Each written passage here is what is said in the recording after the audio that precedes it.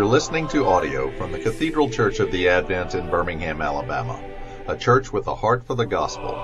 Find out more at adventbirmingham.org.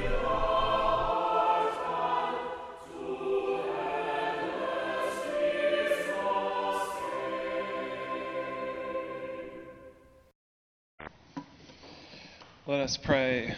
Oh, Heavenly Father, send your Spirit even now that we might hear and receive the good news of your Son, Jesus Christ.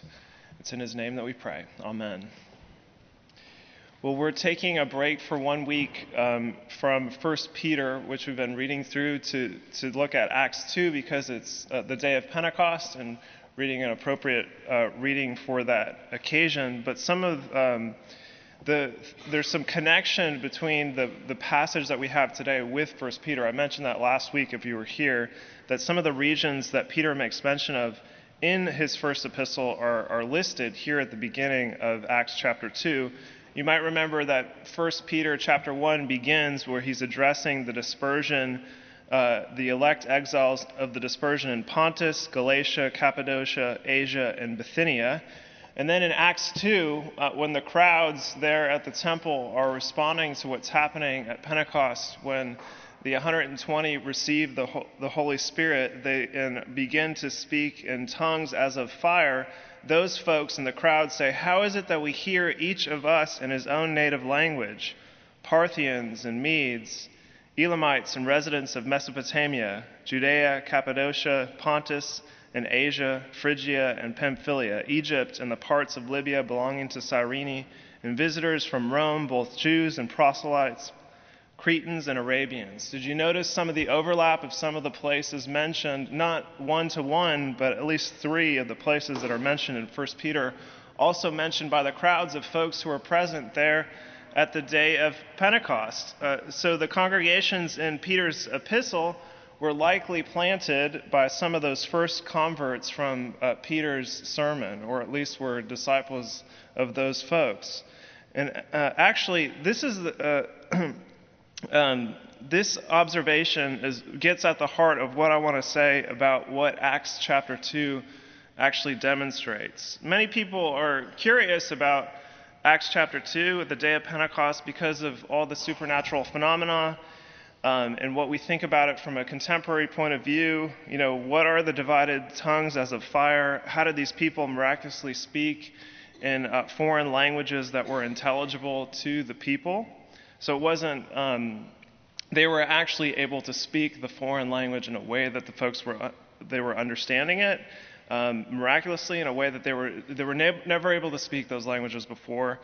And then the question of, does the Holy Spirit still empower people to work in this way, etc.? These are all the kinds of questions that naturally come up from Acts chapter 2. But the main point of this passage is this. After Christ's ascension, that is his raising bodily up into heaven, which was witnessed by the same disciples who were gathered there in the upper room, after his ascension, God is about to build his worldwide church. As Jesus said in chapter 1, his disciples will be his witnesses to the ends of the earth. They will bear witness in proclaiming the good news of Jesus Christ to all four corners of the world. And also, he promises not to leave them to do this by their own strength. Instead, they will have the power to do this by the Holy Spirit. And our passage today is the initial fulfillment of these very promises. And here's the thing, God doesn't tarry. He's, in this case, a little bit impatient. He's not going to wait for the initial 120 to sort of do this in a small scale at their own pace. But God takes advantage of the situation with all these folks present from all these various nations gathered in Jerusalem in all cardinal directions outside of Jerusalem. You know, north, south, east, and west, all over. Various nations. God takes advantage of their presence there for the day of Pentecost to begin to spread the good news of Jesus Christ. So he sends the Holy Spirit to inspire that 120 who are there and to bring about an additional 3,000 missionaries to these various nations. Let's take a look at how the passage is structured, because it will help us understand what's going on here. You can follow along either in your Bible or look at it there in your bulletin. Basically, verses 1 through 13 are a sort of continuation of that narrative in chapter 1. So up to this point, the gospel is guarded. The message of Jesus Christ risen from the dead is guarded with those 120, or at least maybe up to 500, because Paul mentions in 1 Corinthians chapter 15 that there are 500 who witnessed Christ's resurrection. So between 120 and 500 people have the gospel, but 120 of them are holed up there in the upper room. And then in verses 1 through 3, they're given the power of they're given power by the Holy Spirit. Power for what? Power to proclaim the message of Jesus Christ, to proclaim the gospel, to be his witnesses. And then beginning at verse 14, Peter begins this church's public proclamation. Before it was guarded, remember, with those 120 or up to 500. But then all of a sudden, at verse 14, it's unleashed by the power of the Holy Spirit through Peter to all the worlds there, where he bears the witness to the large crowd gathered at the temple, and he does this through a sermon. And the content of his sermon is interesting. There's basically two things here in his sermon. The first is that the beginning of his sermon is an explanation of what's actually happening right there.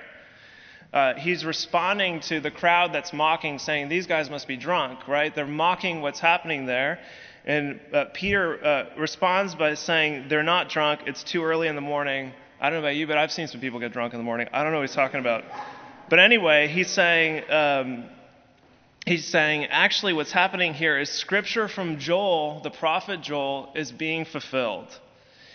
The time has come when the sort of prophetic proclamation the message of God is going to be democratized.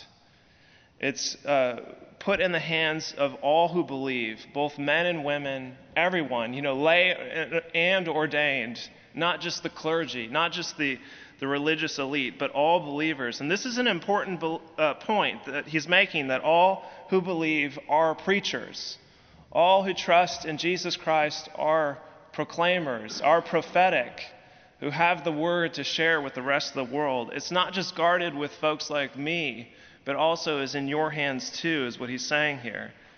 So that's the first thing with his citation of Joel. The second thing in his sermon is this, is that he cites a psalm to highlight the proper content of the proclamation. First, he's talking about the gift of proclamation put in the hands of all, men and women, lay and ordained. And then the proper content of that proclamation is this, namely that Jesus Christ is the long-expected Messiah, the Lord, and that the people right there in the crowds were culpable for killing him. He sort of ends the sermon by saying, and you killed him, mic drop. That's the final note. And after Peter ends on this note, we have the crowd's response. The crowd's response to that sermon, Peter's witness. Interestingly, rather than riding against him and accusing him of blasphemy, at least it seems to be the majority of the crowd ask a bewildered question. At this point, they must be inspired by the Holy Spirit to ask this question, well, what should we do? We're convicted that we actually killed the Messiah. What should we do? They're cut to the heart, we're told, by Peter's message, and they see its truth. Thankfully, Peter's not like the street preachers that are all accusation and no hope. He doesn't leave them with all accusation and then just leave. He offers hope to this question. He says to repent, to change your mind, change your heart, to change your life and your ways is what that means. And coupled with that, to be baptized, to symbolize the repentance. And with this will come forgiveness of sins. And not only that, they'll too receive the gift of the Holy Spirit, the person of the Holy Spirit, to guide them in life, to likewise proclaim that same message to anyone who has ears to hear. And so, as I said before, the church is now suddenly about 6 times larger in one day. And these converts will be the missionary witnesses to the ends of the earth. So fast forward 2,000 years later, after all of that, what can this story mean for the church today? Current estimates are that Christianity is the world's largest religion. 2,000 years later, there are about 2 billion of the world's 6 to 7 billion people who identify as Christian, as followers of Jesus Christ. And this all started with that 120, with Peter preaching that sermon, and the 3,000 added that day at Pentecost. And we see the effects of it in Peter's epistle and other epistles when the various authors are writing to these churches in that dispersion. And it's led to you being in church today in Birmingham, Alabama, which nobody even knew about 2,000 years ago. What would lead this same group of 120 people who just several weeks prior to this event, after the crucifixion, hold themselves up in the same upper room but with fear of the religious authorities, to later be these leaders at Pentecost? It had to have been their direct encounter with the risen Christ. I mean, these guys, remember, Peter himself, just weeks prior, denied Christ. What would empower him to be able to preach such a sermon? First of all, it had to have been his encounter with the risen Christ. And it had to have been their reception of the Spirit to empower these backwood Galileans, led by a professional fisherman, to speak the message of Jesus Christ with such boldness to such a large crowd at the temple there in Jerusalem. And now we have a worldwide movement with about a third of the world's population adhering to this message and attesting to what the Spirit inducted there at Pentecost. The gospel and its witnesses and the work of the Spirit are not without its resistance and its resistors. Then, as now, we see that when the gospel is proclaimed rightly and when the Spirit's at work, it's fought. People fight against it all the time. The book of Acts has a cycle of the same thing happening over and over again in all the stories. If you pay attention, that most of the stories have this sort of fourfold kind of structure. First of all, there's Spirit-backed proclamation of that message. Some who hear the message accept it, both Jew or Gentile, either way. And then also many, often sometimes the majority, resist it, both Jew and Gentile. And the witnesses for this message suffer. Here in this case, it's just mocking. But we'll see in just a few chapters that they suffer beating, imprisonment, and some even die for proclaiming this message. But here's the fifth thing that happens, though. I said there were 4 things that happen in each of those cycles. The fifth thing that happens in each cycle in the book of Acts, when each story is told, is that God intervenes to protect the gospel, even when it doesn't look like it. Even when the gospel looks to be failing, when the church appears to be suffering to an extent that you might think there is no hope. I mean, just think of it in chapter 7, we'll see where Stephen is the first martyr murdered for proclaiming this message. Even when it was a seeming total defeat, like the stoning of Stephen, there was a man in the crowd named Saul who would later be called Paul the Apostle. Paul, who would go on to grow the church perhaps even more than any other, at least in his generation. And we can assume that Saul, who would become Paul, first heard the gospel when Stephen proclaimed it there at his stoning. Even though Saul was culpable for Stephen's death, the Spirit was beginning to cut his heart even then, that he might later receive that message.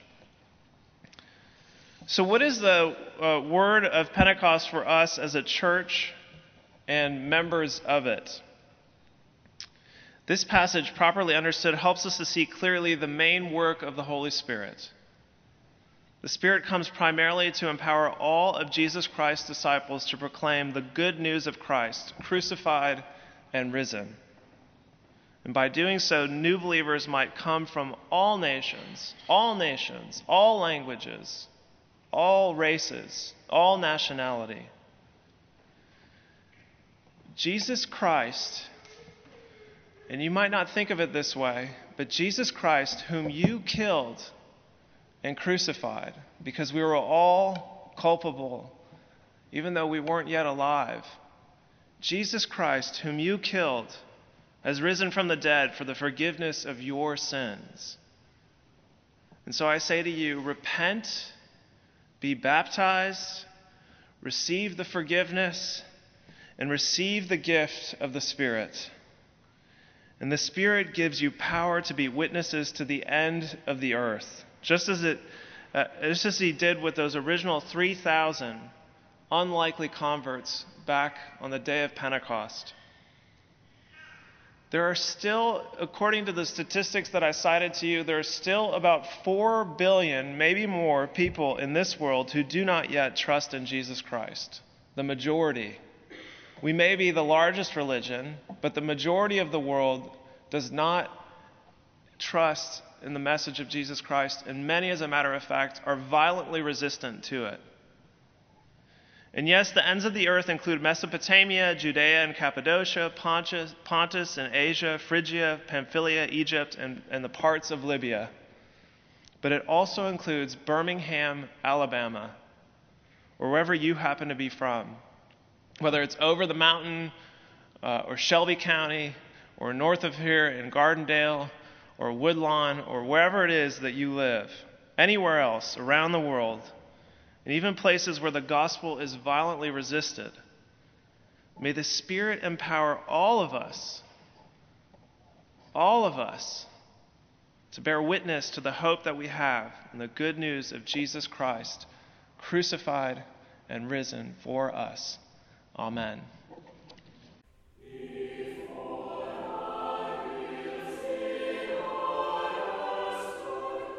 You've been listening to audio from the Cathedral Church of the Advent. If you live in Birmingham or find yourself visiting, we hope you'll join us at one of our Sunday services. Find out more at adventbirmingham.org.